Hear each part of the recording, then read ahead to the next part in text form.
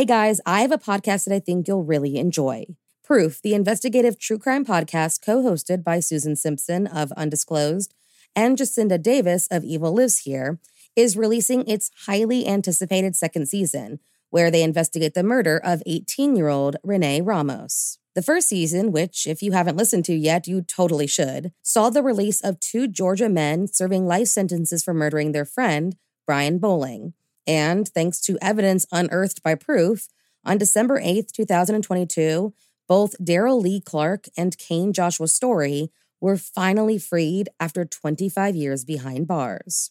With that same investigative drive, Susan and Jacinda are on the case again, and this time, they are on the streets of Manteca, California, to find out who really killed Renee Ramos. In Proof, Murder at the Warehouse, you hear how, on June 5th, 2000, Renee's body was found buried beneath a pile of debris inside a new Home Depot building, and how, despite tips hinting at alternate suspects, her boyfriend, 18-year-old Jake Silva, and 33-year-old Ty Lopez were arrested and convicted of her murder. Fans of true crime and investigative series won't want to miss this riveting new season. Follow the case as Susan and Jacinda uncover long-overlooked evidence about what really happened to Renee by listening to Proof, Murder at the Warehouse, wherever you get your podcasts. Grand Canyon University's RN to BSN online degree program makes earning your bachelor's in nursing possible. Balance online coursework with local in-person clinicals to position yourself for potential leadership opportunities in the time you have from wherever you are, leaving room for what matters. Achieve your goals with your personalized plan and team behind you. Find your purpose at Grand Canyon University. Visit gcu.edu. There were 2 more murders 15 miles away. When police arrived, they found the telephone and electricity lines described by one investigator as reminiscent of a weird religion. Morning. Cup of murder. On April 15th, 1952, a man was born who would quickly find himself unemployed and spending all of his time in a hospital with a sick family member. It was there that a nun, innocently enough, offered this down-on-his-luck man a job at the hospital as an orderly. What she couldn't have known, what he didn't even know at the time, was that she just offered a job to a future angel of death. So, if you like your coffee hot but your bones chilled, sit back and start your day with a morning cup of murder. Donald Harvey was born on April 15th, 1952, in Butler County, Ohio. He was a clean-cut kid, but was later described as a loner and a teacher's pet. When he was in 9th grade, he dropped out of school, not because he had bad grades, but because he was bored with the daily routine of school.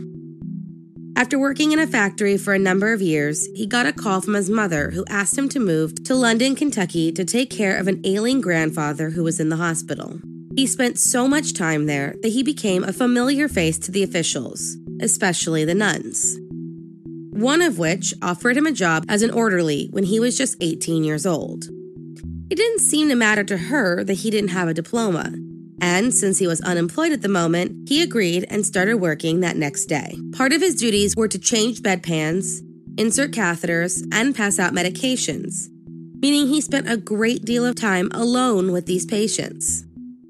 His first few weeks seemed to go off without a hitch, but it wasn't long before patients started dying on Donald's watch. He later described the first murder as a stroke victim who had rubbed feces on his face, and when Donald went to help him clean it, he tried to rub it on his face as well. Donald said he became angry, lost his temper, and smothered the man. After he was done, he cleaned up the patient, hopped in the shower to clean himself, and then notified the nurses. 3 weeks later, he disconnected the oxygen tank of an elderly woman, and the rest snowballed from there. He claimed to have, over the course of his crimes, killed 87 of his patients. He also claimed that most of his victims were in pain and that these killings were simply the acts of an angel of death, wanting to end their suffering. But his first kill would make that difficult for criminal psychologists to believe. To this day, they have a hard time finding a way to explain what made him snap and take the lives of the ill people in his care. And like most angels of death, the murders went unnoticed for a time due to the poor health of his victims. He used arsenic, cyanide, insulin, suffocation, morphine, turning off their ventilators, administering fluid tainted with hepatitis B or HIV, or inserted a coat hanger into their catheters. And as he moved to different hospitals for different jobs, he simply changed his hunting ground. Most of his victims came from the Marymount Hospital in Kentucky that gave him his first job, and the others were at the Cincinnati VA Medical Hospital and the Cincinnati Drake Memorial Hospital. Oh, and if you're starting to think that maybe, just maybe, he really was a good guy who ended the pain of those suffering, he also killed his suspected lover, Carl Holler, whom he thought was cheating on him, 2 of his neighbors, and Carl's father, Henry. He poisoned all 4 of them by putting things like arsenic and hepatitis serum in their food. It wasn't until the autopsy of John Powell, who died in March of 1987, that there was even an inkling that there was something amiss with this orderly. When they finished the autopsy, they determined that he died from a large amount of cyanide. Investigators began looking into the criminal records of all of the hospital employees, and when they looked into Donald Harvey, they found that he lost his job at the Cincinnati VA hospital after they found that he was stealing body parts for occult rituals. He became their main person of interest, and when he was brought in for questioning, he confessed to John Powell's murder, but left it at that. When an anchor from WCPO TV in Cincinnati, Pat Menarson, heard about Donald Harvey and John Powell's death, he decided to look into it a little more. He had a hard time believing that this was a one-off murder. He began unraveling Donald Harvey's long list of victims. It wasn't long before the police were coming to him for help making sure Donald Harvey was put in prison for more than just one murder. Donald's lawyers, in a bid to save his life, offered him a deal that the death penalty would be taken off the table, but he had to confess to all of the murders. Everyone agreed, and Donald gave the names of 24 victims, all of which he pled guilty to in August of 1987. He was sentenced to 3 concurrent life terms in prison. This plea agreement allowed prosecutors to seek the death penalty if any other murders came to light. So, Donald admitted to 9 murders in Kentucky and was given 20 more years. He was brought to the Toledo Correctional Institution on October 26, 1987, and on March 30th, 2017, he was found beaten to death in his cell. Thank you for joining me in my morning cup of murder. Please join me again tomorrow to hear what terrible thing happened on April 16th. Don't forget to rate and subscribe and let me know how you like it.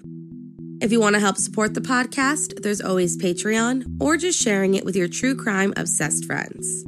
And remember, stay safe.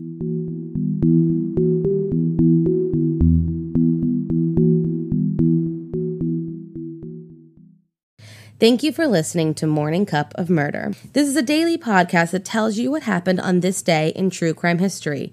In short, easy to listen to episodes that you can finish on your commute or while you enjoy your morning coffee. So make sure you check back every morning. My name is Karina. I am the creator and host. You can find Morning Cup of Murder on Twitter, Instagram, and Facebook. I have also set up a Patreon where you can donate a small monthly contribution to the podcast. All those links are in the episode description. Thank you again, and have a wonderful day.